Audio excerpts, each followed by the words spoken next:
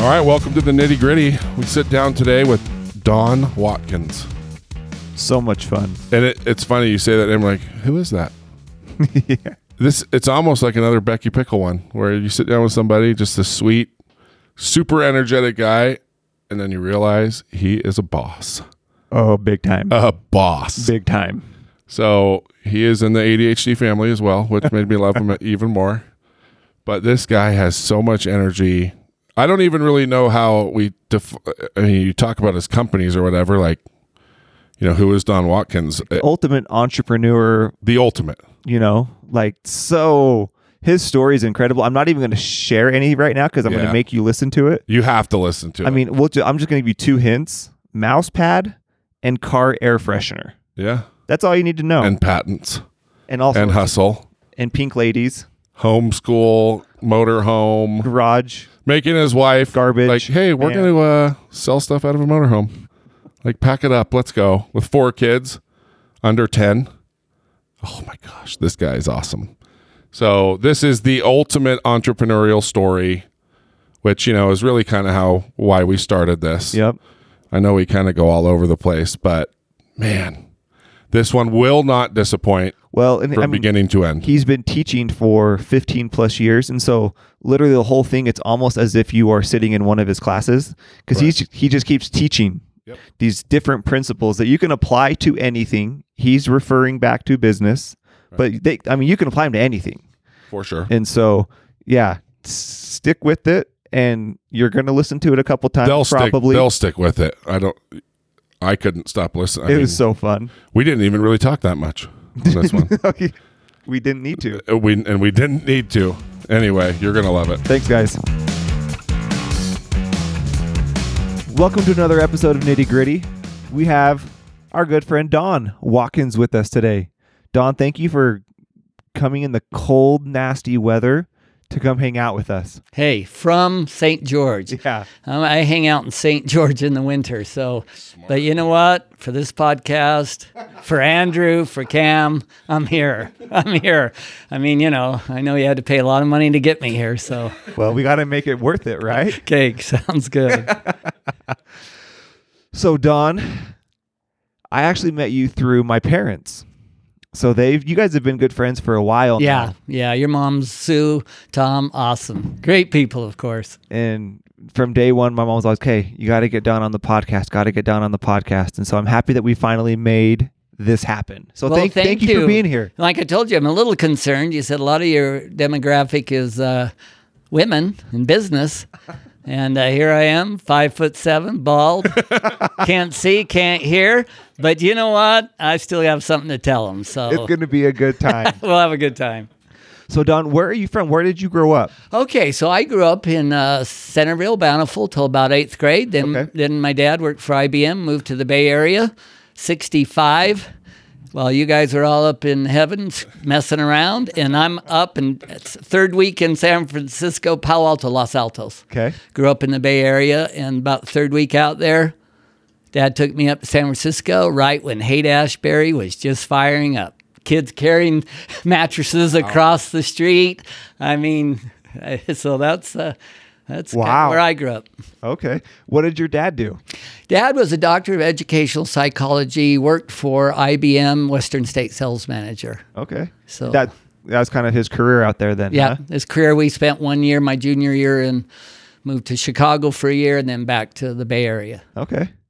And then after school, where did you end up going to school? What'd you do? So I started out with at BYU. Okay. I think my ACT was like 10. Is that good? Yeah, that was good for me. Oh, okay. As a matter of fact, I can't keep track of those scores. I don't know what they mean. As a matter of fact, this is quite the entrepreneurial story. I think you ought to entitle it, If Don Can Do It, Anybody Can Do It. I remember being in 8th grade in Centerville Junior High. True story, no embellishment. If I embellish, I usually give you a hint. But most of mine are good enough. But so in 8th grade, Centerville Junior High, my dad, my older brother, had photographic memory, passed CPA exam first time, sister smart, younger brother smart. I'd come home with very average grades. And this doctor of educational psychology, he was sweet, kind, happy man. When I brought home my grades, it wasn't pretty. It was not pretty. And so that's the only time you really get mad is when I'd come home with these grades. And finally, in 8th grade, I can remember being called down to the principal's office. True story. I go into a little room with a counselor that's going to give me an IQ test. True story. Tiny embellishment. I go home. My dad is no longer mad. He's just sad.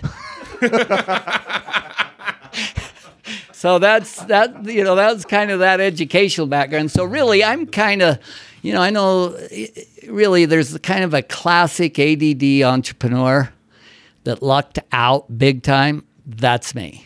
Because people that know me well, especially my older brother, go, he really isn't very smart.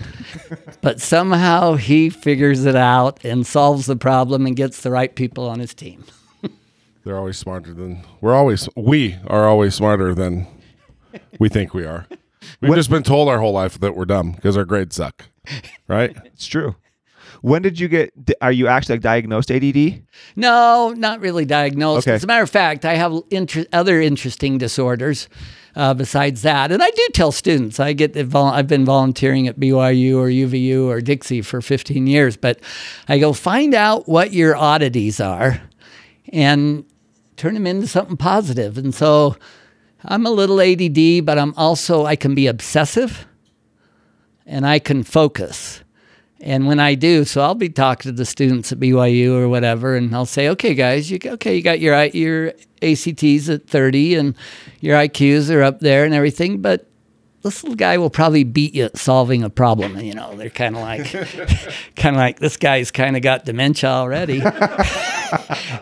But I'll tell you a story about that. I learned that I'm a pretty good strategist.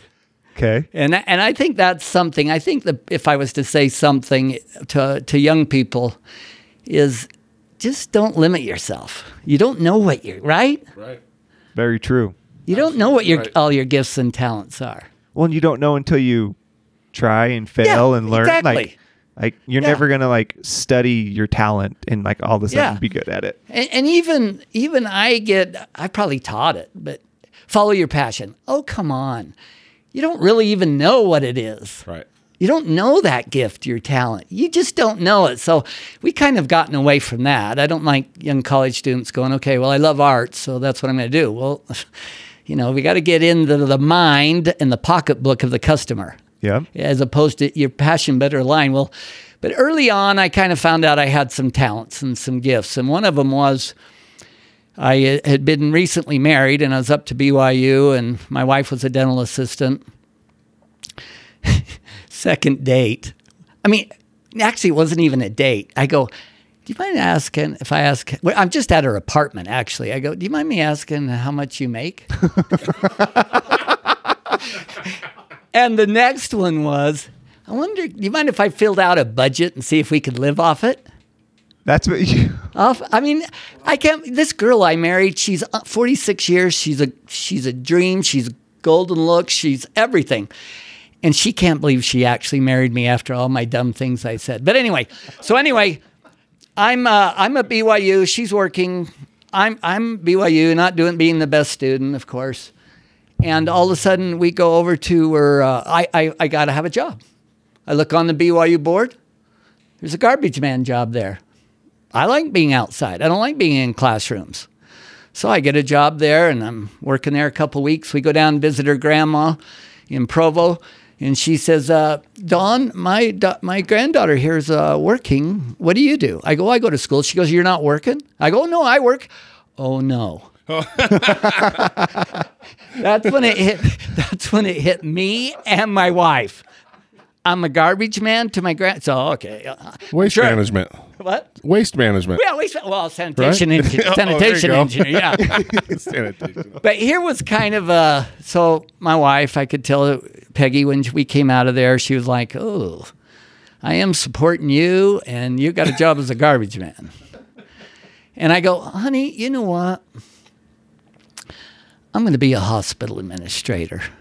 I'm not good in science or, in zoology and biology, but chemistry, but I like people and I like medicine. I'm going to be a hospital administrator. So, key word, of course, networking. Somehow I knew about that. Right. Kind of a schmoozer. So I find out the administrator, I don't know if you ever heard of Mark Howard. Okay, he was the administrator when it was a small hospital. And he also refereed college football. Oh, wow. Mark Howard, great guy. Lives out in Linden. Terrific guy. So I called him up, said, hey, I want to be a hospital administrator. Can I come down and meet with you? Network. Went down, met with him for half an hour, learned all about it, said, that's what I want for me. Now, the second part of network. Hold on, I have to ask, how did you know how to network at this point? Like where did that come from? You know what? All of that was just kind of natural. Okay. Because I'm going, hey, I got to get it. I want to learn about it. I was sincere. I really wanted to know if I wanted to be one. So I was sincere, and I thought, who better than the administrator?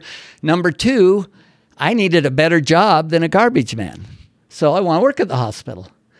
So I go down, meet with Mark for a half hour. Awesome, very kind. So it's not that you were like networking. You No. just knew it was these people you realized like the people you needed or wanted to get to know. Yeah, and it seemed kind of common sense to me. Now we teach it, a little bit more and how you can do that, how you can network but it was just natural. It wasn't any scientific on my side.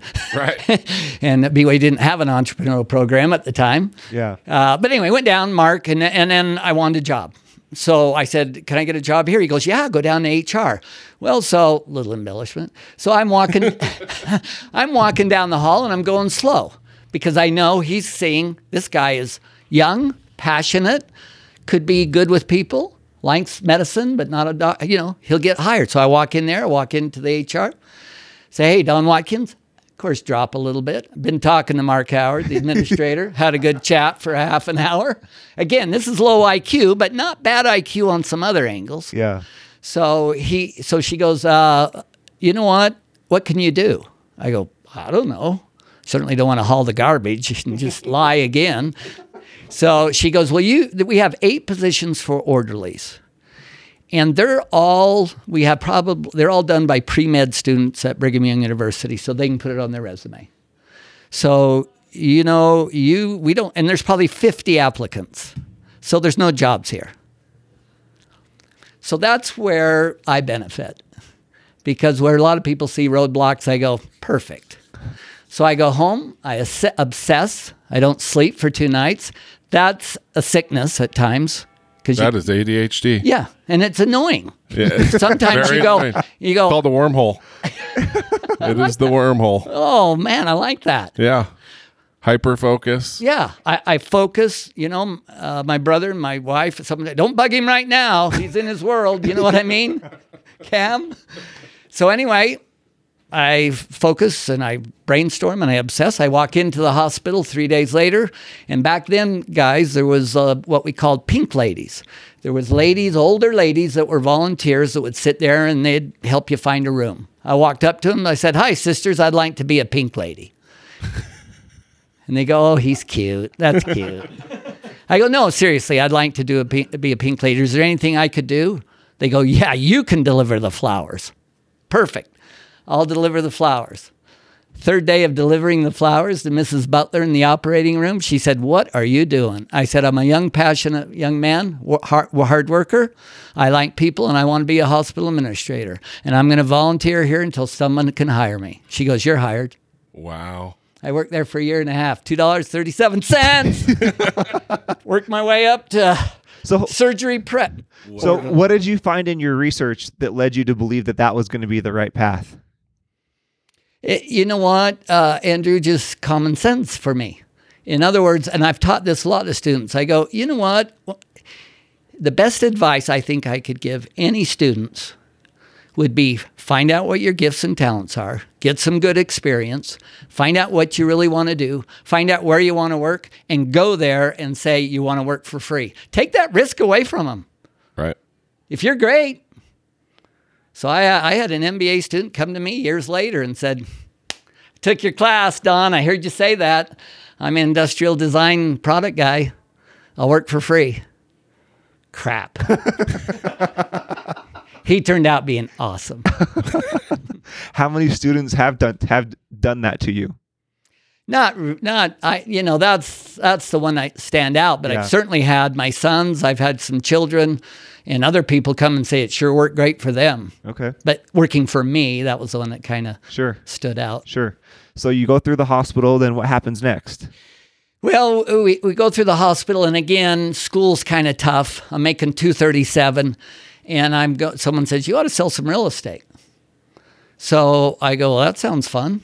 So I got a job up at Quail Valley Realty. It's up above Timpview High, it used to be, when they developed those hillsides. Mm-hmm. So I went up there, we had a trailer up there, and I got a job, and I worked 3 weeks. I was just doing, working at the hospital, summer, doing some summer school work. Nobody's coming in. Finally, Robert Driggs ended up becoming a vice president at BYU. Walked in, went over and sold him a townhome, $1,700 commission. That's for me. I ended up... That's a lot of 237 hours. Yeah, but started doing real estate, and then all of a sudden I was selling lots up there. And you know what? It was kind of like now. Who couldn't make money in real estate right now? You know what I mean? Right. And so all of a sudden I'm 27, 28 going, hey, 30. Now who... Be 30 and be a millionaire now is like being worth $1,000 now. It's true. I mean, back then it was a big deal. So Yeah. I thought, oh man, I'm on my way here. And I'm really good at listening. Believe it or not, I'm talking my head off, but I'm really good at listening what the customer wants. I'm really good at that. And so when people... Why? Because I could make more money. Remember I said, key is getting in the pocketbook and the mind of the customer. But I want to please them. Yeah. I want to thrill them. Yeah. I want to exceed their expectations. And so in real estate, they'd come up and I'd find the best lots that were left and I'd sell them a lot. I have had terrific mentors and I pay attention to them. And I had not Bill Critchfield, I'll tell you about Bill Critchfield, but Carl Spurrell from Lake Arrowhead, California, come up. He bought 2 lots from me. And he goes, guess what? You're going to build the spec homes. I go, I'm an orderly. I go, he goes, no, I got the house plans. Here's how you do it. You're going to get a framer that has a contractor's license. I can tell you learn pretty quick. We'll line up a sub list and you'll be able to build a home. And long story short, I got really good at that. We built a lot of nice homes up there. I joined with a fellow, Bill Critchfield. I'm not sure if Bill's still around. I even one of Donnie Osmond's homes he bought from us up on Sherwood Hills. Wow. I don't think he knows I built it, but but he knows his friend Bill. And so we built a lot of homes, killing it. I started my own real estate company up there on Edgemont, where there's a pharmacy called Liberty Real Estate Construction. My brother that was a controller in San Francisco, 6 years older, photographic memory. Tell people I'm not that smart. Asked if he can come back and go into business. So we start building a lot of homes, spec homes, sold real estate, started to do I built a home out in Alpine, and got one more big development to do out in Bountiful, Sunset Hills. My dad comes to me. He hadn't bugged me much about the educational problems ever since when he found out I wasn't that smart. And he was a terrific father, but he came to me and he said, son, you're a good father. You're a good husband. You're a good deacon's quorum advisor. And you got way too much debt. I said, oh, Dad, you're living in the 40s, pal. You're living in the Depression. I go, one more big deal, and I'll have 3 mortgages on that big house paid off. I'll pay off my boat. I didn't have more than one boat. Pay off. Yeah, I had 5 cruisers. No. I had one boat. I'll pay it all off, and I'll still have $500,000 worth of liquidity to invest, and I won't do so much debt. 2 years later, interest rates 22% short term. Mortgage rates 14, 15. All our development stopped.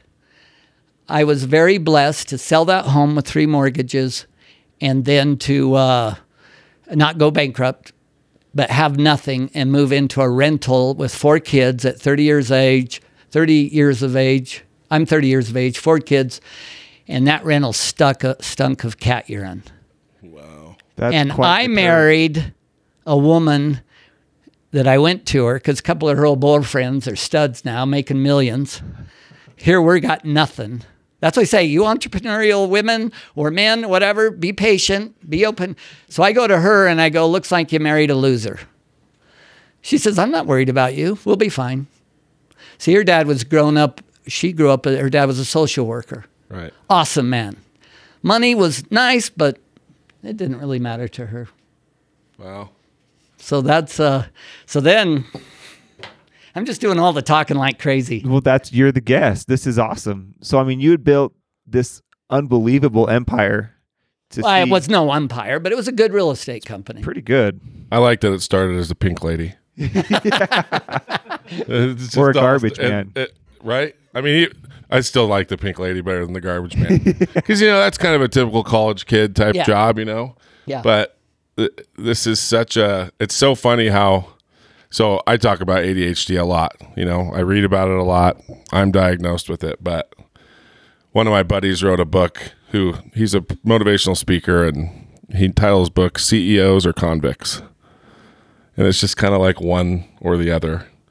And it's so funny how you can just see with such an active mind how it could go the other way without direction. But the problem solving thing, it's funny how you don't realize how smart that is until years down the road. Like going in and asking to be a pink lady, it's just like, to your point, it's common sense to you, not to anybody else. Right. Yeah, I'm kind of lucky that way. I rip on myself IQ because really my reading comprehension, I can read anything. Well, yesterday, I don't remember it today. Right. It was good. It felt good.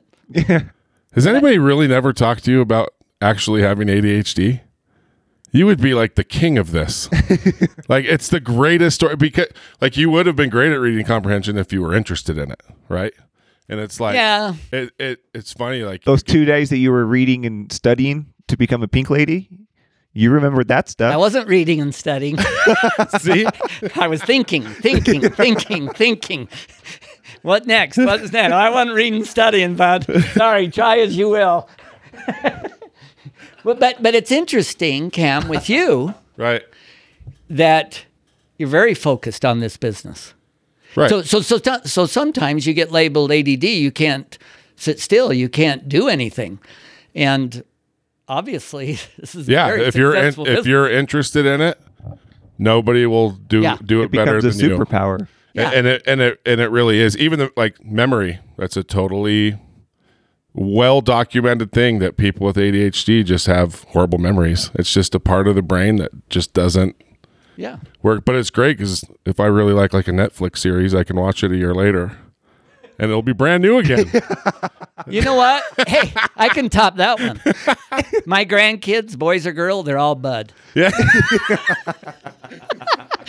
But this gives hope to you folks. If you got a high IQ and you're a top chemist or whatever, hallelujah. You got it. But if you don't have that gift, you might have some others. And that, and you got to watch for them. It doesn't matter if you can hustle and work, and that's the other thing is we don't assess risk like other people do. So we just see what we want, and we don't.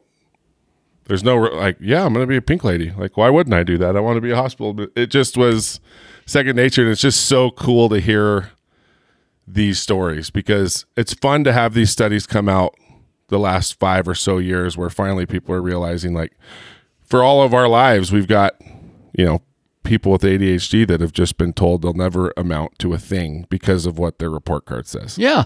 Or their IQ test. Yeah. Now, the other one of mine I mentioned is obsessiveness. Right. Well, you know what? After I was in business 20 years, I ended up with 2 tractors, but at 3:00, I have to go and work on my farm. I like to. Right. But if there's any chance of sleeping that night, I got to leave work and let her be and start something to relax and starting to... so I've had to learn skills because otherwise it can, to an nth degree, it can be bipolar or something where you're just, right. So, but the point is everybody's got their gifts and talents. 100%. And they can be molded and changed. Well, and I think that so many people can learn from that, especially nowadays. I feel like we hear the word entitlement a lot recently. And it's like, how many kids out there would be willing to just go and get their foot in the door any way they could, even if it was for free? It's almost like there's an expectation, and you will never, ever, if you can learn to sell something, or if you can learn to walk into the hospital and be a pink lady, if your pride will allow you to do that, you are going to go so much further than anybody else. And you know, I speak to students that one of the biggest problems in entrepreneurship, I go, if you're a perfectionist, right? That's a problem. For sure. You know, paralysis by analysis, by, never testing it, and, meetings. Yeah. Oh, yeah. Meetings. Yeah, no. We don't. That's all I think about when I hear that. And knocking doors on your mission. Yeah. Just don't do it. You can do better. Hey, speaking of, we're in Provo, so it's a pretty good plot to throw in submission. Right. How about this little strategy? So I'm in Alaska, British Columbia. I mean, our mission stretches like here to New York. Wow. And so I'm in charge of setting up this traveling display because I chat. And you didn't know that. But anyway, I set up this display where we're in a van. And we're going to travel from Vancouver, British Columbia, all the way up British Columbia, all the way over to the Prince Rupert, catch a ferry, go up to Anchorage, go out to Kodiak Island. It's going to take 4 months. Holy crap. The Lord actually, that sounds so fun. It sounds the Lord, fun. The Lord has his strategy. Yeah. I couldn't stand my companion. Oh. And he said he was great. He was better than me. But I think on the Alaska highway for 3 days we said 3 sentences. Right. It had been too fun. I can see where Cam's going. Yep. That would have been far too fun. But here's what I did. This is my mission present still alive. So I set this up. I told all the missionaries, they're spread out. I go, we'll be in your town on this day. And then 2 more days later, we'll be here. We don't want to impact the elders and take their food and their lodging because they don't have any. Right. So if you'd set us up at a member's house, every third day on the trip, I got like a turkey dinner. I got a nice bed set up. I got it. Anyway, see, it's common sense to me. I don't want to impact those poor elders. Oh, that's so good. So now you're living in this rental. I'm a failure now. In your mind, you're a failure. You just apologized to your wife. Yep. Told her that she married a loser. Yep. Where do you go from there? Obviously, I can tell your brain doesn't stop. So it's not, at any point. Thinking for 3 days. Then I'm done. Okay. Now move on. So you 3 days where you allowed yourself to kind of feel sorry for yourself. Yeah. Why does this happen to me? I pay my tithing. Why does this happen to me? Yeah. Then what? So then I go back to start selling some real estate for somebody else. Okay. And you're going to rebuild. That's the idea. I got bored of real estate. I didn't love it, that part of it. Did you get bored before everything happened? Yeah, and that's why I got the real estate construction development. I liked selling houses for a while, but then I got tired of that and liked my business. Okay. So now I'm back selling real estate to make some money while I figure this out. Long story shorter, I hope, is I knew one of the things I teach students is talk is cheap. I'll use whatever religion they are, but even Muslims, I say, the Old Testament, but by their fruits ye shall know them. I don't go by a lot of talk. And on my mission, there was a guy named Gary Deaton, and we got to be good friends, and he blew me away with what he produced. Diligence, hard work, passionate, very organized, a little opposite of me. Very just...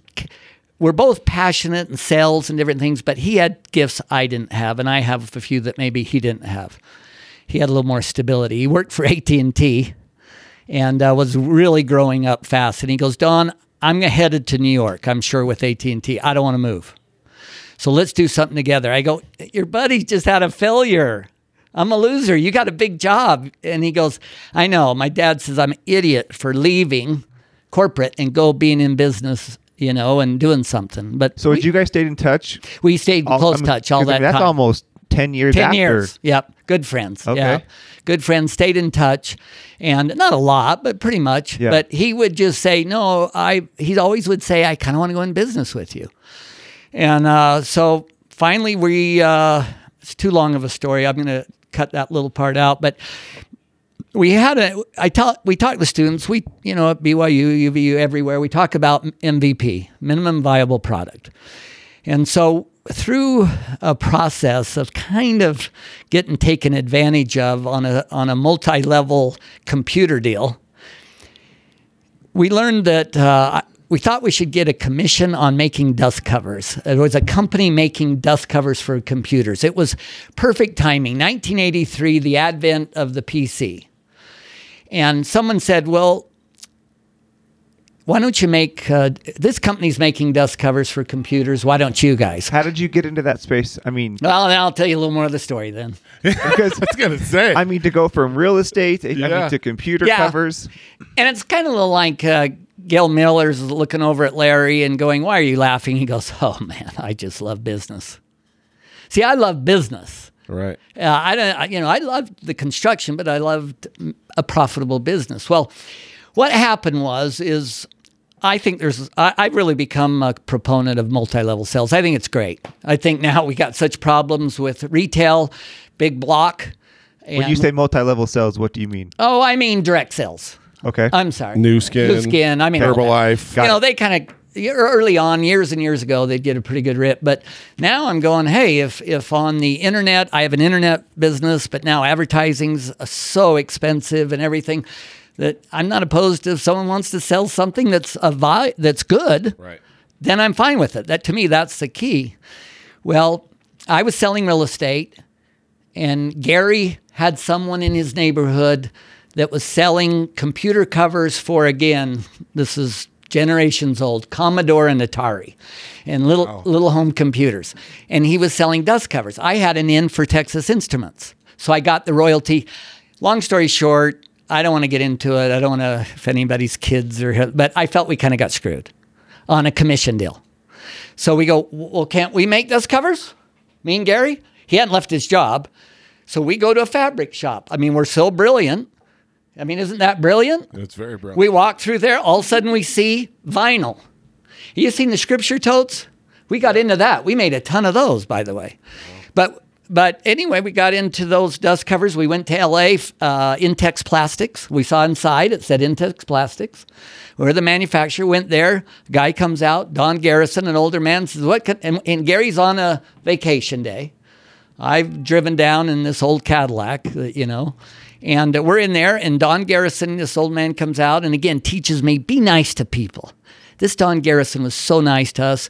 Here we walk in, we go, hey, we want to make dust covers. Well, we're in a big manufacturing plant for Intex Plastics. They only want to deal with people that are going to buy $100,000 worth of stuff. We're going, we want to make dust covers. He goes, who's going to sew them? We go, we don't know. He goes, okay, I like you too. I'm going to take you down to Lee's Wrapping, a Korean friend. And we'll go in there, and he sews for everybody, Stroley car seats, Fenwick fishing poles. We go in, long story short, Lee likes us and says, I'll make you dust covers. You got a pattern? No. Well, let's go over to an Apple store. We go over there, Macintosh, and we get these big, heavy dust covers, and we make them. Long story short, so then we have the sample. So then I just want to teach along the way, is MVP. We package it up. It's cheap. We know what it'll take to make in volume, so we can figure out our margins. I'm good in budgeting.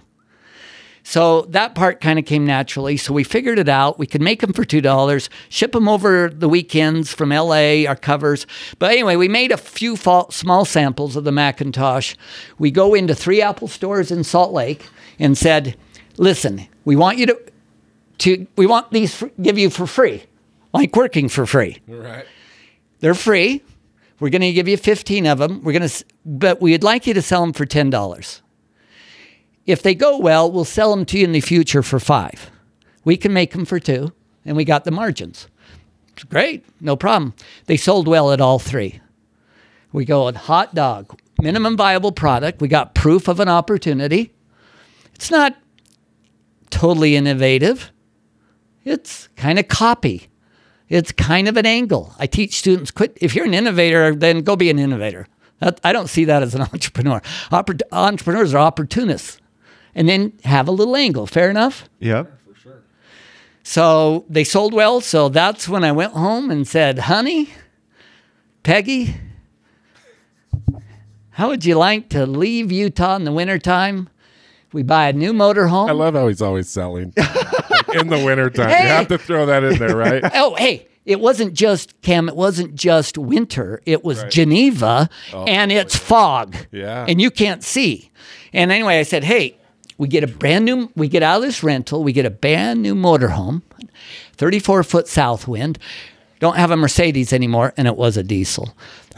And we'll put this little Subaru behind it, and we'll put the 4 kids in the motorhome, and we're going to go to Arizona. Then we're going to go to California. I'm going to set you up behind a church. You teach the kids school in the morning, and let them go in the big wheel in the afternoon. Are you guys still married? Hey, she's pretty happy right now, pal. She's a saint. She's a saint. Any woman married to people like us are saints. She is a saint. She is heavenly. She's totally different than me. She's an introvert. Right. She's very quiet. She'll often say, there are lots of times I wonder how we did get married and how I do this, but no, I really love you and you're great and we have 7 kids and it's great. Yeah. So we go to, first night in Page, blizzard. I'm there next to Zion's Bank and it's like the heater's going and we're stuck there. So you left to sell these dust covers. In the middle of winter. I'm loaded up with dust covers. Gary Deaton, that's a good story. He's at AT&T. Still? Yeah. No. But he keeps putting it off. He's got a secure job. Right. He's making $70,000 a year 40 years ago. Sheesh. He was killing it. Yeah. And finally I said, I'm starting this business without you because you're not leaving. He goes, no, I'm leaving. Come up today at noon. So I go up to the AT&T office at noon, and I'm sitting there. He comes out. He looks white as a ghost. And he goes, I did it. And I go, you didn't. I was just kidding. I was just kidding. Anyway, Gary is amazing. Have we still got more time? We got all the time in the world. Oh, brother. I'm just trying to fix the air conditioning right now because it won't turn off. And if I'm starting to get a slight chill, then it's cold. Well, at least we're having fun. I'm sure everybody else has probably turned it off. Probably the young ladies. I don't know. Anyway, but listen to this wife of mine. Come on, hang in there. That's what it is. It's for you women that aren't entrepreneurs that hang in with ADD entrepreneurs. So anyway, I go to Arizona, set her up behind a church, and that I'm so lucky on the channels of distribution for computers because it's no big chains. It's hundreds of computer lands, business lands, little dealers. And so I can just go into them, and most of them I try to close the sale. If not, I'll give them on a guaranteed sell because I know they'll sell. And so we're going through. We go to San Clemente. We set them up in the park there. That was better than the church. And then go to San Francisco. And all of a sudden, my partner calls, and here he is, a top 18 salespeople person, and he goes in, and he's making patterns to send to Lee. And then he's operations. He's answering the phone, payables, receivables. We got a couple of wonderful gals that are working for us, but we're just in a dinky hole. And he's getting the product made, and I'm out selling it. And then he calls me one day on the road and goes, hey, I was in measuring a Mac, and did you see that little, they call it a mouse. Did you see the little mouse on a pad? And I go, yeah, I've seen that. And he goes, well, how hard can it be to make those? Now, we didn't have the internet back those days. We barely had cars, And did have a nice motorhome, though. So we didn't have the internet. So we go to the library and we look up rubber companies because what does the old mouse mat, what does it look like? Yeah. Just like the little square piece of rubber. Yeah, a piece of rubber. Yeah. Looks like scuba gear. Uh-huh. Oh, yeah. So we look up. Yeah. We find out there's a company called Grondike in New York makes all sorts of rubber. We call them up. We go, hey. How did you find that? To your point, you can't just jump on Google. Like a lot of entrepreneurs, like I went to the University of Google. Like, how did you find these people in New York? Well, obviously I can't read. But my partner is really bright. He's really detailed. So, no, I mean, it was, I can't remember. It's too many years. But scuba gear, you just can kind of like we did on the fabric. But we got, I think somehow there was these massive 30 books in a library. I forgot what they're called. And it was kind of our internet where you could find out where rubber companies were. You find out it's rubber. And so we called up and got Grondike, and they said, well, we make all sorts. And we told them what we wanted and sent them samples. They sent it out to us. And we go, well, it's going to be a little hard cutting these out with scissors. We find out a die cutting machine's $150,000. We could go on a shoestring because we subbed out everything. Right. And strategic partners. And it worked great. I still believe in it.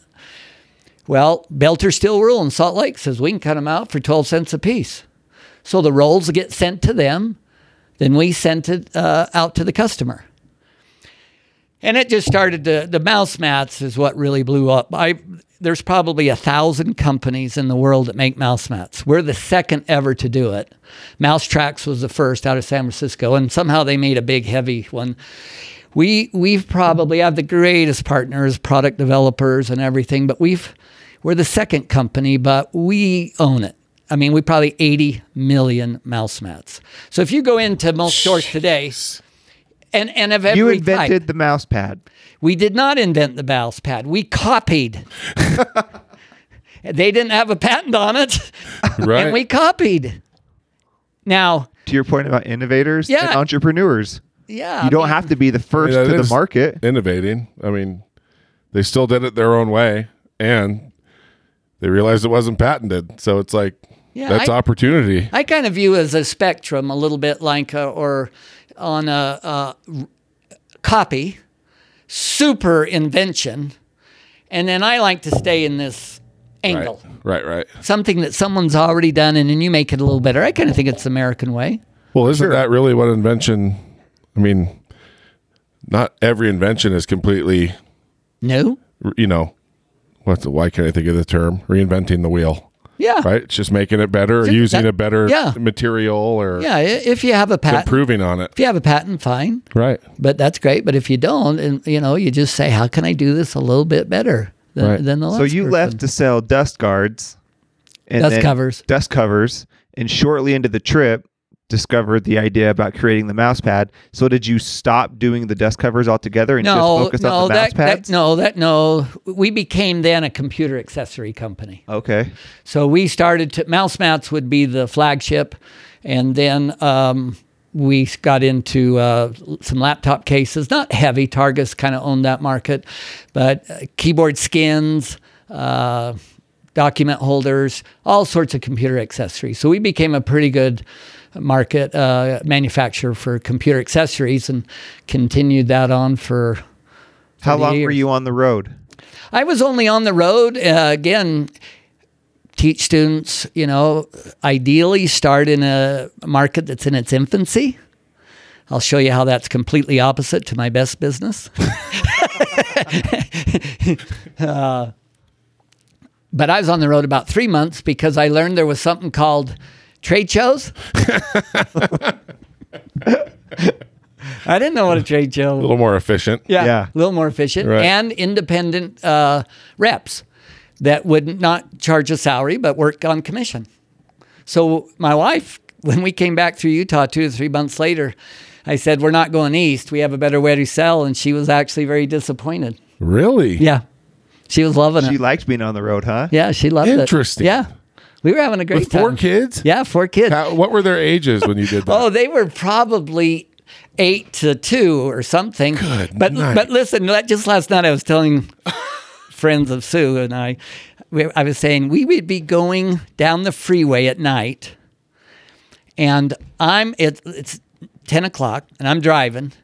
My wife's doing not yoga. What do you call the Aerobics? Aerobics in the middle of the motorhome. Jane Fonda tape. Yeah, little leotards look pretty good to me. In the rear view mirror. She doesn't listen to my radio stuff, so I'm okay.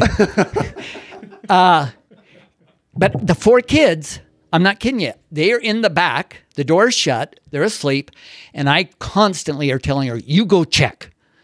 Did they go out the window? I mean, you go, where are they? Because they're active and they're goers. They're probably more like 6 to, whatever. Right. And so, but it was I got pictures of it. It was cool. Holy cow. Wow.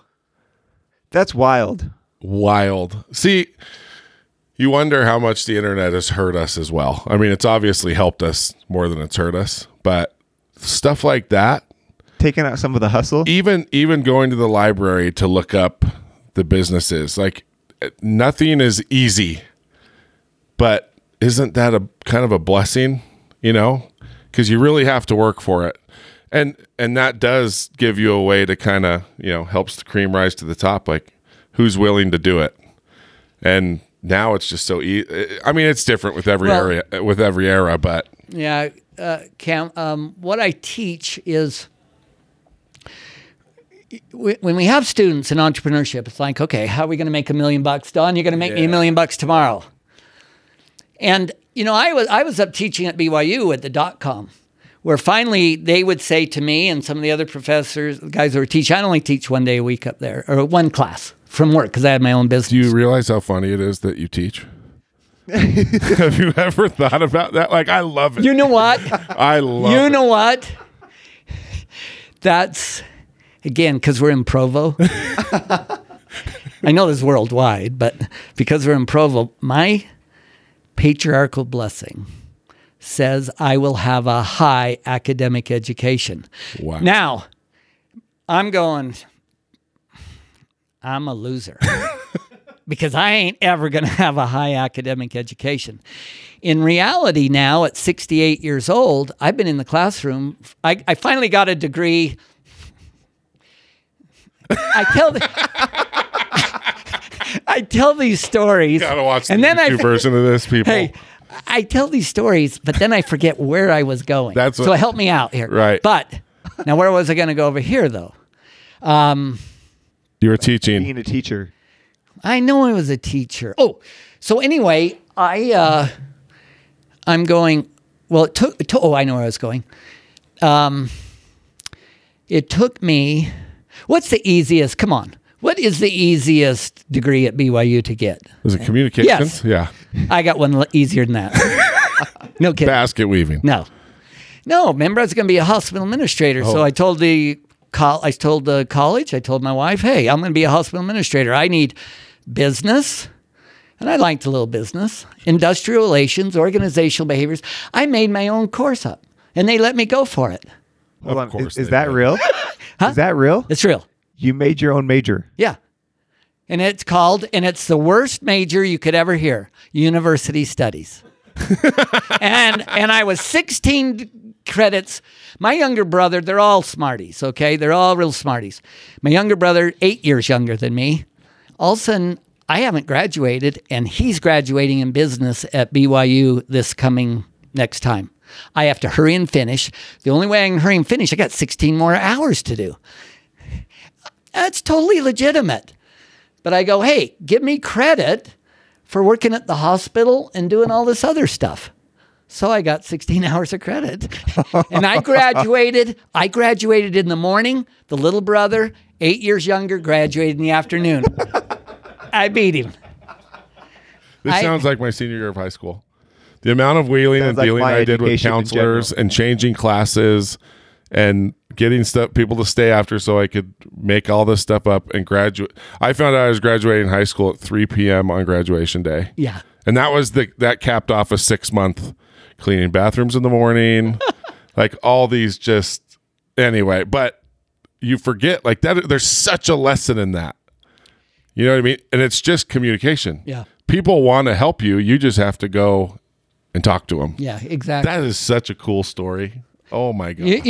So all of a sudden I'm looking, the last 4 years, I was one class a week at BYU for 8 years while I had my business. And usually what I do is come in like you guys. I'd have an entrepreneur come in, and then I'd interview and make sure they're connecting with the students. So I've learned a ton from these guys. Then I go down to UVU. They don't have a program, and Norm Wright's awesome, dean at the business school, and I'm volunteering there for 2 days a week. Have a great time there. But then I want to live in St. George in the winter. And so then I go down to Dixie. You still owed your wife from saying, let's get out of wintertime. Yeah, but get in the motorhome. But now I got all the kids that live in Alpine area, the grandkids. She's not all that excited, but I go, look, I got to give back. I got to help. So anyway, I teach with 2 awesome professors, young guys that have their own businesses. We want experiential learning, right? Enough of this. I mean, BYU is saying we've got to move to more experiential learning. So our entrepreneurial course is all about building a business and a pitch. But what I'm kind of tough on the students with, and back to our in the bootstrapping or into the trenches and learning, not get rich quick, is I'm going, they're coming up with me and they have to kind of get past me on their idea. And I did this kind of mean for a while at VU. They'd come in with all their ideas, and I'd put out my jar of dimes, and I go, good, take one. They're a dime a dozen. I think I was the first person to get fired as a volunteer. No, I got rid of that after a while because it was a little mean. But it's kind of true, right? Ideas are a dime a dozen, right? It's all in the diligence. It's all the execution. All in the execution. Yep. And so down at Dixie, I'm pretty hard on saying, number one, this isn't about your idea. This is about the customer pocketbook. That's what it is. It's not about you. And because I have I have someone close to me that's a design engineer, and that's all they do is design things and go, wow. And I go, good, tell me what the customer said.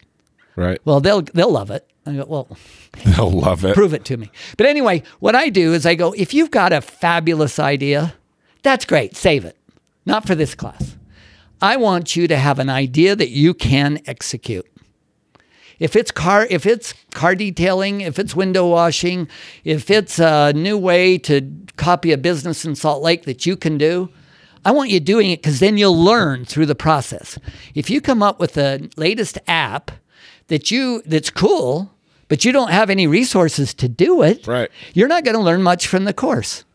So it's a very, so I just think that in the trenches, if I learned what I learned in real estate, prepared me to tackle whatever problems I can come up with. If I can't figure it out myself, then most of the people, again, my brother would say, again, he's not that smart, but somehow he finds the opportunity and then somehow he motivates people to come and help with that problem. Wow. So we kind of skipped over some of the success that you've had. I know you probably don't like talking about it, but... Oh, I do. I'm killer. No, I'm teasing. But I've got some dandy failures. You haven't heard a few. I could give you a few more. Everyone's got a ton of those, right? But you get home, you start having some success selling the mouse tracks, the dust, all of this kind of stuff. So what did that business grow into? How long did that business last? Sure. Did you transition to, because you keep talking about you were running other businesses. Did you transition to others, or did you run that, sell it, get out and be done? Thank you, Andrew. So at that point in time, like I mentioned earlier, I didn't care about making a ton of money. I wanted at first to make $3,000 a month. And then we just kept working harder and harder and having more success, always running scared, always a little worried. We go, mouse mats, that's going to last 5 years. Lasted 30. Right. But I got to tell you a failure on the mouse mat. Okay. Though. So we got all these accessories. We're growing at 15, 20% a year, have more and more great people, more diversified. We're just doing great. It's great. And matter of fact, now I've got another big, houseboat. Pretty big. Pretty big boat. Alan Ashton's one of my partners on the boat. Hobnobbing a little bit. Alan, though, what great mentors. Just humble, humble and teachable and no arrogance at all. Real quick, how did you find your mentors? Because I think that's one of the things people always want, and I think it's probably the hardest thing to do, or at least people will go about it the wrong way. I'll never forget, we had a guest, Richie Norton, said, never tell someone you want to pick their brain because that's what zombies do. He's like, don't call somebody up and say, that's brilliant. Hey, I want to pick your brain. Like, what value are you creating for that person? So I think so many people are just like, oh, if I ask them for time, they're successful. They should just give me their time. Right. And so I think it's really important to find a mentor, because I've had a handful that have been like life changing, and they'll change the direction that you go. But I think it's harder to find than people, especially kids now. I don't think they understand how to do that. And so if you were to give someone an advice on how to find a mentor, what would you tell them? I probably would say, I'd first say a little bit, I'm kind of the boot camp guy. What's that guy called that's running the boot camp? I don't know. The sergeant. So I'm a little bit. Oh, yeah. No. Drill sergeant. Drill sergeant. Yeah. So I'm That's a right. little Okay. bit like, I don't want you wasting that mentor's time if you're not serious. Yeah. So what are you serious about? I tell the students I'm a generalist. That means people in business will come to me often, or students will, and say, I got this problem. And then, but students, I'll say, I'm a generalist. So I'll say generally, okay, for example, Don, hey, I want to start a restaurant business. Okay, I'm the qualifier to get to CAM. So I go, okay, show me what you're doing, what experience you have. You work for anyone? No. Why don't you go work for someone before we get you with CAM? Or I can get you to CAM. But a lot of mentors, either I find they aren't going to give the time. They're too busy, which is not nice. or pay dividends, as I'll tell you in a minute. Or the mentor isn't experienced, the person with experience. And so it's a challenge. So what I do pretty good at is pre-qualify them. And then I'll go, now, let's see if I can talk to Cam and say, you've done this, this, and this.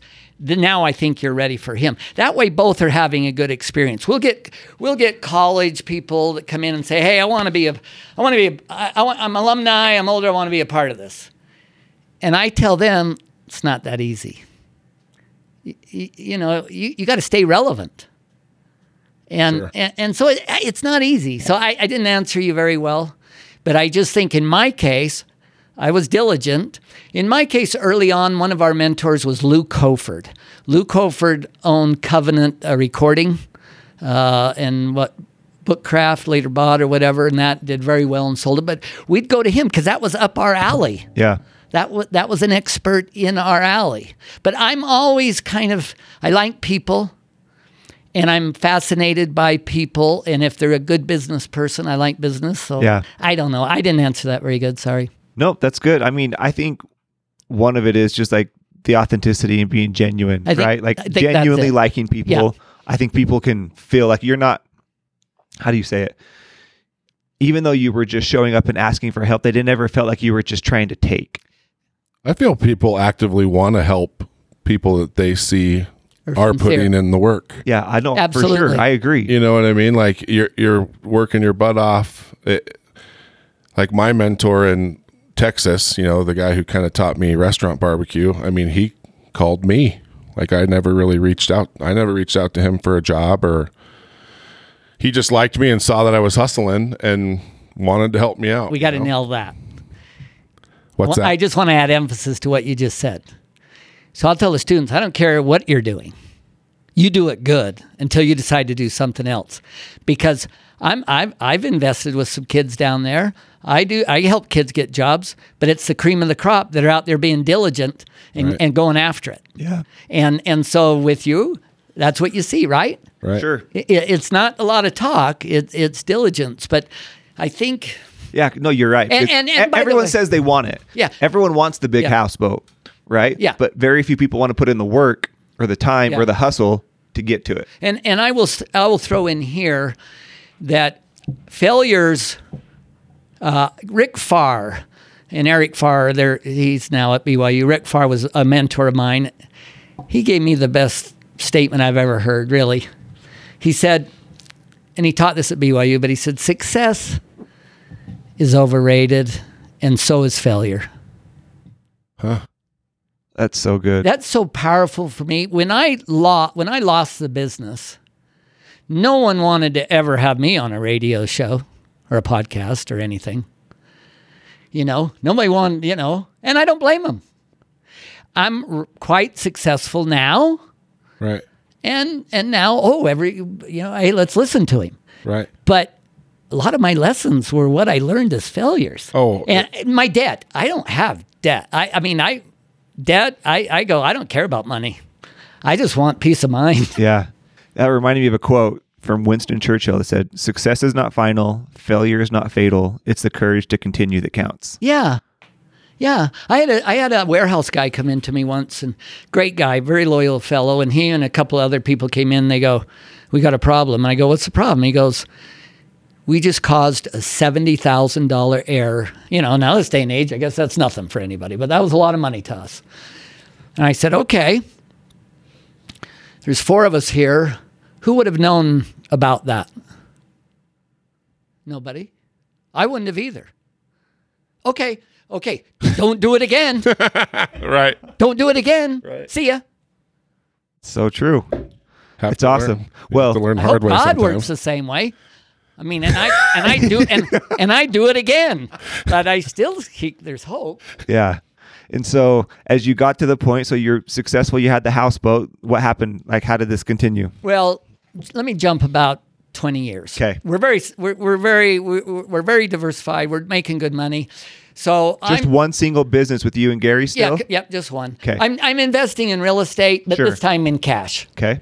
Okay, I'm not No leveraging. leverage. Not leveraging. I'm just buying some cash. I built a small home in Alpine. Said I wouldn't build another bigger home till I paid cash. Yep. So I bought a farmland next to it, and then I don't know if anybody's ever been to the Alpine Nativity. That's my farm. Yep. But I bought the land. Then later we were able to build a home, cash. And I got some young entrepreneurs, I call them, that came into the business, and they're going, let's grow, let's do this. Or like the .com, era, the students at BYU are saying, Don, we don't have to be profitable to make a ton of money. People are paying us for our ideas. And I remember for a year or two just being sick going, they're not going to learn. Too bad if they all of a sudden get a ton of money. Right. That's sad. That process of why we're here on earth and everything, that growth. So I forgot what I was making that point for. But anyway, after about 20 years, I would go to Bonneville Equipment up on the freeway. And I have a farm. And there was a fellow about 18 years old called Chris Anderson. And Chris was a go-getter. He sold me a tractor, and then a couple of years later sold me another one.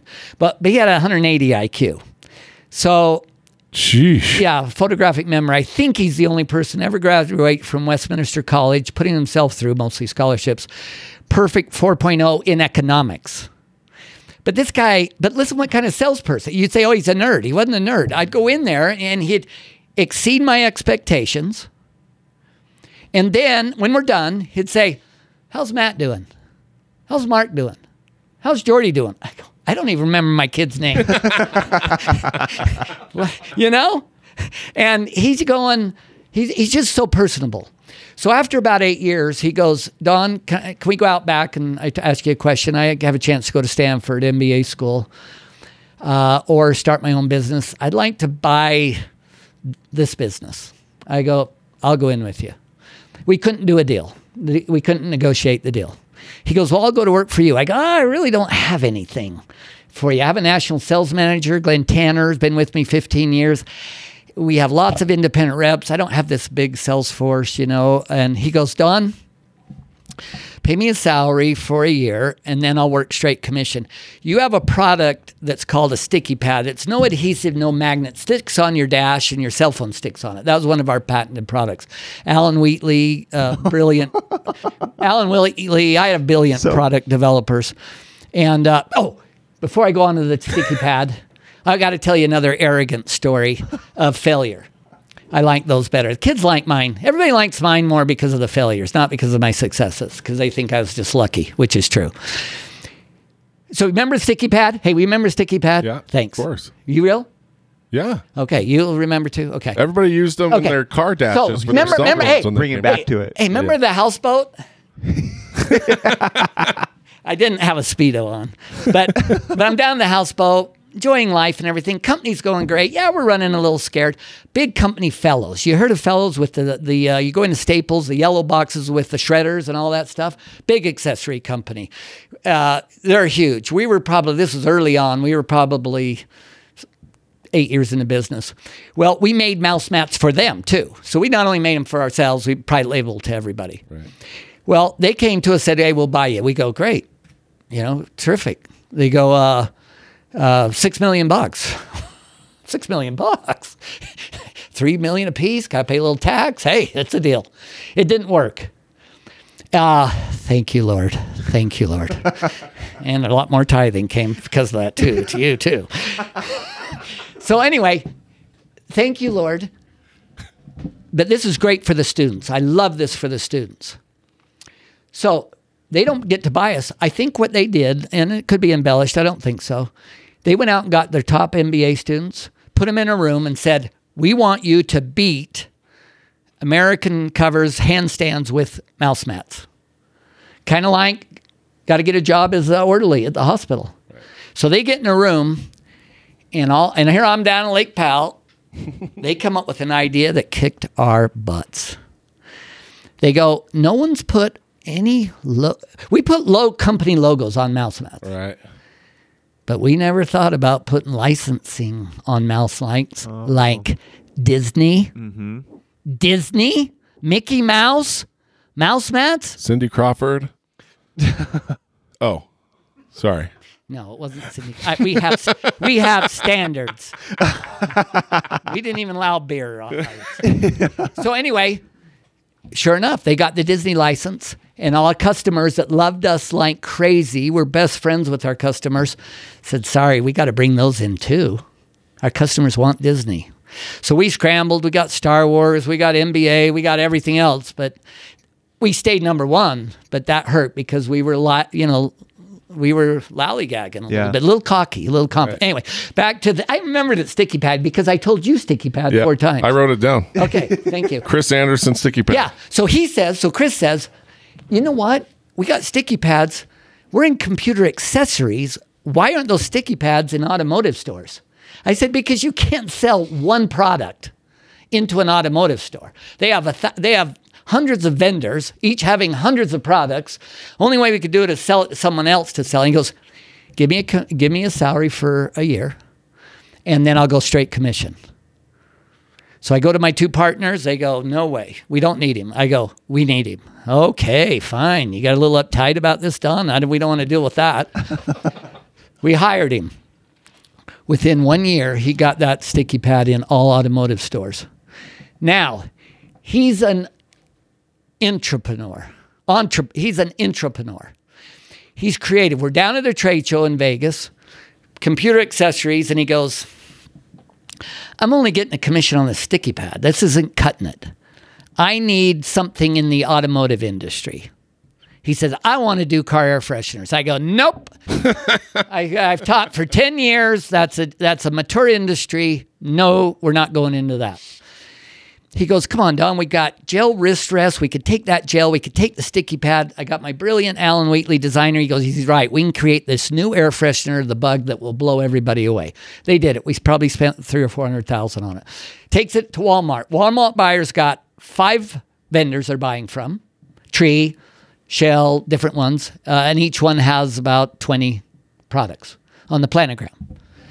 He takes it in and gives a bunch, and the buyer goes, wow, that's cool. Where's that on the spectrum? That's pretty way over here from any of the platforms that are out there. It's probably halfway in between. Long story short, we get it in there. 3 months later, we do our research, not selling. It's awesome. Not selling. Chris Anderson's a brilliant young man, terrific salesperson. He goes in, he goes, listen, because now the buyer looks bad to his boss. Right. Chris goes in, he goes, I think we're a little ahead of our time, trying to make it sound better. I think it's true, but we try to be very truthful in everything we do. We really do. My dad said, key to selling is to sell something that sells itself. Diversion. I'll ask young girls in class who wants to be a salesperson, and young boys, and a third of them go, no way. I go, okay, so if your sister had diabetes and I had a cure for it, you probably wouldn't tell her, would you? She goes, sure I would. I go, that's the key to selling. Sell something that sells itself. You're a restaurant. Okay, so anyway, where was I? The air freshener in Walmart. So Walmart. So he asks, this turned my company from probably a valuation of $120 million to $360 million. This question. And our awesome 200 employees and many partners. By now, I'm kind of stepping out, and I've learned in entrepreneurship, many times entrepreneurs don't know when to get out of the way. I go, well, I'll get out of the way. I'm really good at getting out of the way.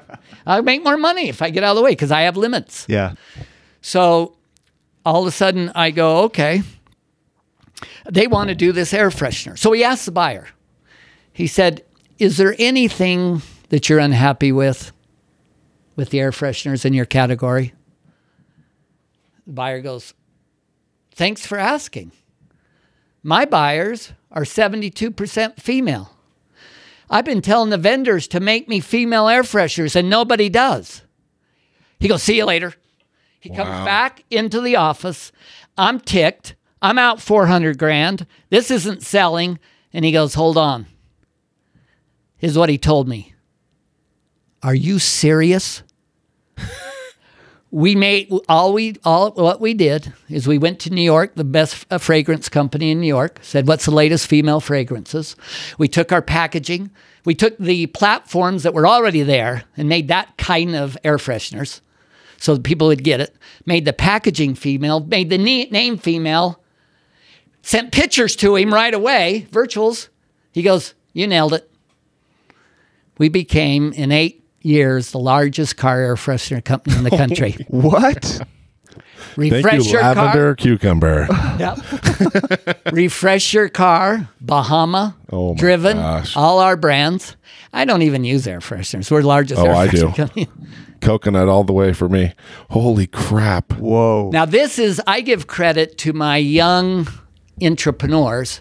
I made sure they had the team. Speaking of which, I'm eccentric. But critical conversations in our society, we can't have them, can we? Nope. Not We have right to hate now. everybody's guts. I was a mayor for a little while out in Alpine to help out. And I go there, and the first meeting, I'm going, I'm used to being able to be the referee at my company. So nobody's getting personal attack for the stupid ideas. We're interchanging, and we're loving it because nobody has the right idea, but we all come together, right? Yeah. We know that. Right. But, politics, they don't know that. Oh, you don't agree with me? You hate me, don't you? Or I hate you. I'm just sick of it because I'm telling the students, well, who is it? That wrote the book, Crucial Conversations, a friend of mine, Oh. right here in town. Why can't I think of the name? Yeah, it'll come to me in a minute. But he just comes and teaches our students and goes, you got to be able to disagree without being disagreeable. Doesn't mean you're an idiot, right? Right. That right there, that phrase though, is so important. Yes. The ability to disagree but not be disagreeable. Yes. So simple, but no one does it. In my first 2 years at Alpine City, I'd come home and I'd go, this stinks. Because if I say something, then, oh, you don't like us. Then all of a sudden we had business people, men and women on the council. We rocked it. We got so much done. And usually it was, a group process. Yep. Well, anyway, Chris Anderson came back, and we have an incredible team of designers and production people and factories in China and everything. So we came out with the female air fresheners, and like I said, then what happened in about 2014, I'm executive director. I'm letting him run the company. So would now. you say that the air freshener was bigger than the mouse pad? Oh yeah. Yeah, it was the air freshener business. We were probably doing only about 25 million in sales, and air fresheners when we ended about 80 million in sales. Holy cow! But then what happened? And luckily if there's anyone that isn't sound asleep, then what happened is in 2014 I had these young entrepreneurs, Chris and Rod Stewart and some other people that. They were getting some big time offers. I made sure they owned stock.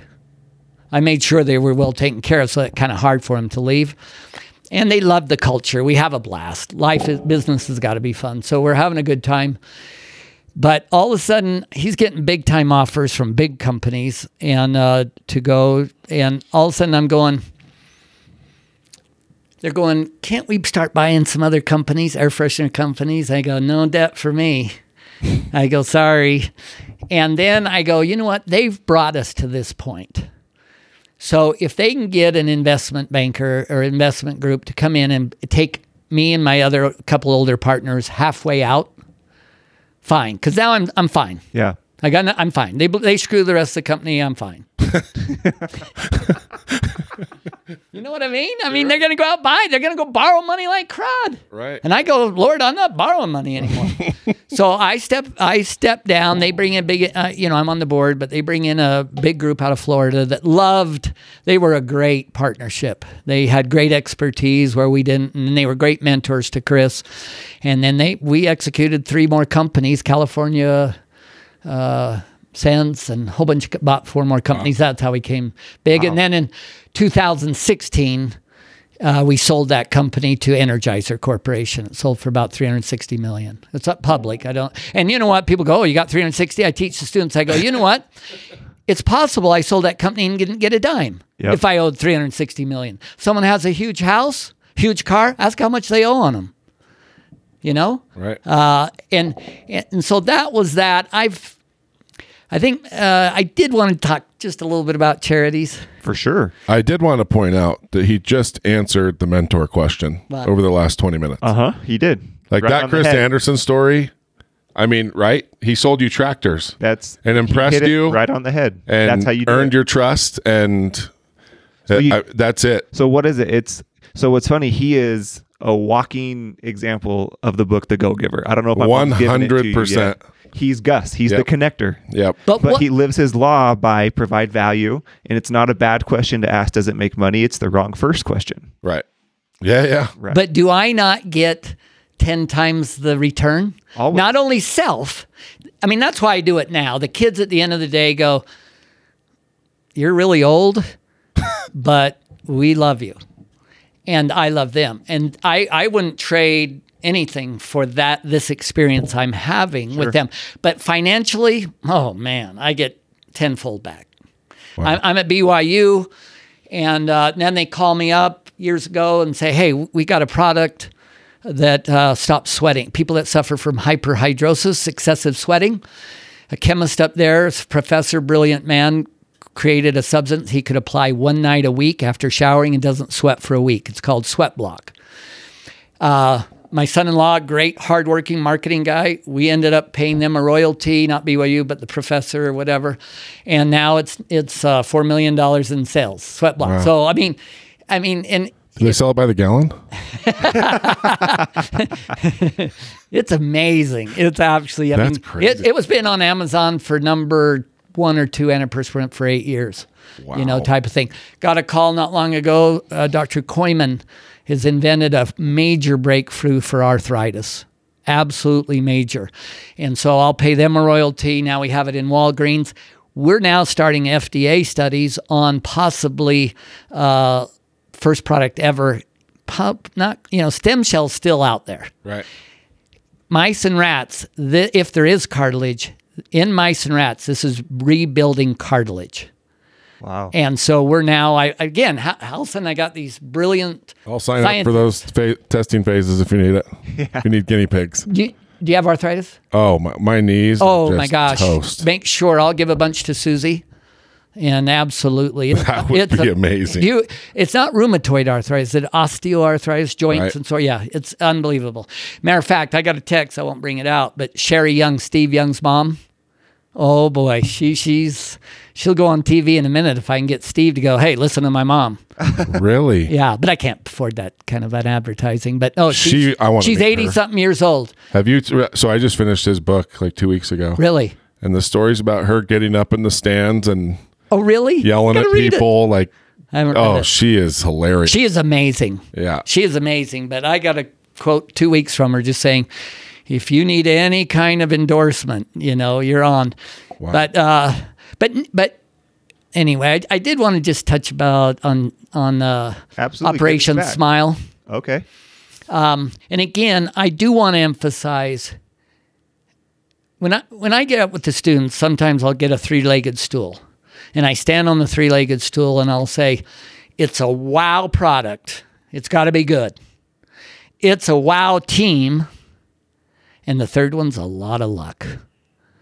I got Josh James that's done it twice now and stuff, but most of us, we're very fortunate in our timing. Don't you guys think? For sure.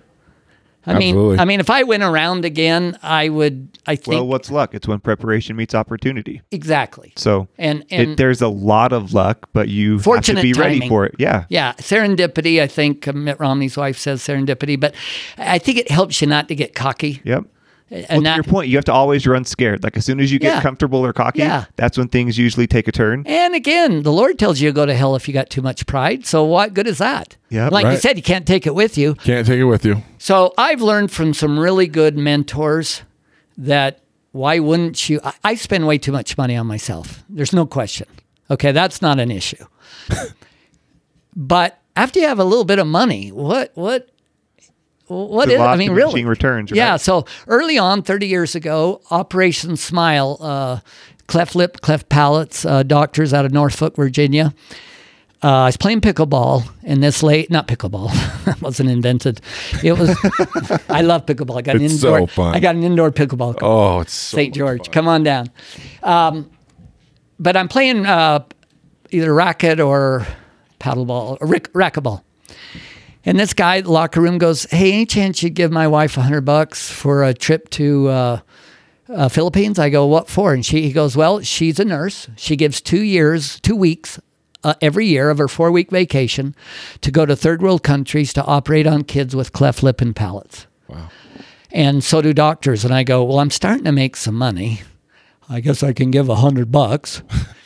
So she had to raise $300, and so she raised it. So all of a sudden I said to my wife, I go, "What better thing is there? 45 minutes, you can change a child's life that's living in a hut that won't come out forever." Because the surgeon's working for free for 2 weeks. Hershey Smiles here in town and different ones. And the nurses are working. So every dime we're giving them, it's like $250. I can change a child's life forever, as if God was coming and giving a miracle. So I called up Norfolk, Virginia, Bill. I didn't talk to Bill and Kathy McGee. They've become good friends, but called up and said, "How can I help in Utah?" They go, "Well, you need to talk to a Greg Kerr." I go, "Oh my gosh, Greg Kerr. I grew up in Centerville, remember in 8th grade? He was my best friend's brother." Sweetest kindness. I mean, no offense to plastic surgeons. Hey, they have reason to be confident. And obviously they haven't worked on my face. But this guy was sweet, giving brother then, older brother. And I knew it had to be him. So I called up. I said, "Greg, I haven't heard from you for 20 years. I hear you're running Op Smile." He goes, "Don, so great to hear from you." "Yeah, I'm doing the surgery. I go on the surgeries and I'm fundraising. You can take over fundraising." So I became the chairman of Op Smile here for about 30 years. Been in the Philippines and different places. I'm bragging like crazy. That's not it. Talk about reward. I was an orderly. I'd be taking the kids back to their parents. I have greens on. They think I operated. And I can't speak the language, so I just go. But there are, but I scrutinize charities like I do businesses. Have you guys heard of Scott Harrison with Charity Water? You got to read that book. It's called charity water. But anyway, unbelievable story of how he was in nightclubs and everything up to 30, women every night, drugs, bars, run a big casino thing in New York. And then finally he said his head's going crazy. He's going to a neurologist and they're going, we don't know what's wrong with you. He goes to one of his nightclubs, kicks a bouncer out that was screwing up. That guy's at home. They found out, waiting at his house with a gun. He goes up north to Connecticut and goes, what can I do to change my life 180 degrees? He leaves all that and joins the good ship Mercy, goes into third world countries. Right? You got to read it. What? Scott Harrison. Okay. Charity Water and Thirst. Thirst is the name of the book. You've got to study that one. But anyway, there are so many cool charities. Engage Now Africa. That's one here. I think Steve Young's involved in that one. Well, that's the thing. I mean, it's the principle of like stratospheric success, right? Abundance and scarcity. Like what you find is, what I've personally found is the more successful people are, the more they want to give back because they recognize the luck and how fortunate they are and wanting to, help other people and give back and mentor. Like I think it's such a critical piece of that. Like, I don't think you get that lasting success or at least the fulfillment of it until you learn to do that side of it. Well, yeah. I mean, but you can start with nothing. You don't have to be worth hundreds of millions of dollars, right? You can help very easily with a whole bunch of different ways. Like I said, I'm sure I spend too much of myself. But yeah, I do it selfishly because all of a sudden, a little child, the mother looks at you like, and it's interesting. My last daughter, my youngest daughter, we lost one. What's her name? Your youngest daughter? Jasmine. We have two that I was just testing you. We adopted two girls at the newborns, and we lost one of them. Uh-oh. But another one, the other one, Jasmine, they're on the way to Disneyland. But she called me with her first pregnancy, 12 weeks, got not X-ray. What do you Ultrasound. Yeah. You young guys know that stuff. Ultrasound. She goes, she's crying, and she says, "Dad, my baby, they can tell has a cleft lip and palate. 12 weeks old in the womb." And I'm going, wait a minute. I've been to Brazil. I've been to the Philippines. I've helped. I've done my own grandchild. Wow. And then talk about a tender mercy. And my life's been so many tender mercies and miracles. But I go, oh my heck, Jasmine. Bill and Kathy McGee, the founders of Operation Smile, that does 8,000 surgeries a year throughout the world. I'm meeting them this afternoon at Park City in their son's house. It's an orthopedic surgeon. You're coming with me, you and your husband. Wow. I mean, I've had so many tender mercies and miracles. But anyway, you guys have been so kind. You don't even have to play this one ever. Bull crap. Yeah, right. I want to know. We got to get him back in here because there is so much that we haven't unearthed yet. I like how he just sprinkled mayor in there. There's a lot of stuff he just sprinkled. Yeah. Let's sprinkle the mayor because after 6 years, the second time around, I left after 2 years and quit. And my granddaughter goes, they all like you because the mayor goes to their schools and stuff. Right. So they, Grandpa's cool. This little daughter, when I quit, because I wanted anyway, there's a story there, and I shouldn't get in. I got sued for $100,000. Anyway, well, I'm not going there. I get sued again. But I wanted to get to Dixie with the kids, but my granddaughter's sitting there, and she, everyone's kind of hiding behind Grandpa quitting, and she's like 9, and she goes, "Grandpa," and I go, "Yeah, honey." She goes, "You're a quitter." So my kids keep me right grounded. Well, Don, thank you so much for coming in. You. Oh, this is fun, and hopefully, we need to have some type of follow-up. I have a new hero in the ADHD world. Hey, Knuckles. Well, no, elbows. Okay, we can do Knuckles. It's okay. Wow. Incredible story. If Don can do it, you can do it. That's our phrase. Seriously. I mean, it gives a lot of kids that aren't real brainy, really, some hope. Go, hey, just get in there. Everybody has something to bring to the table. Yeah, everyone does. And you can't focus on what you don't have. You got to try to focus on what you do and take advantage of it somehow. And again, Don, people would say, Don, the people was able to surround himself with, he said, give him credit. For sure. But they are the ones who were absolutely. just brilliant. And you get out of their way. And you get out of their way. And that's... Didn't bother me. Exactly. Yep. Wow. Thanks for coming. Thank you so much.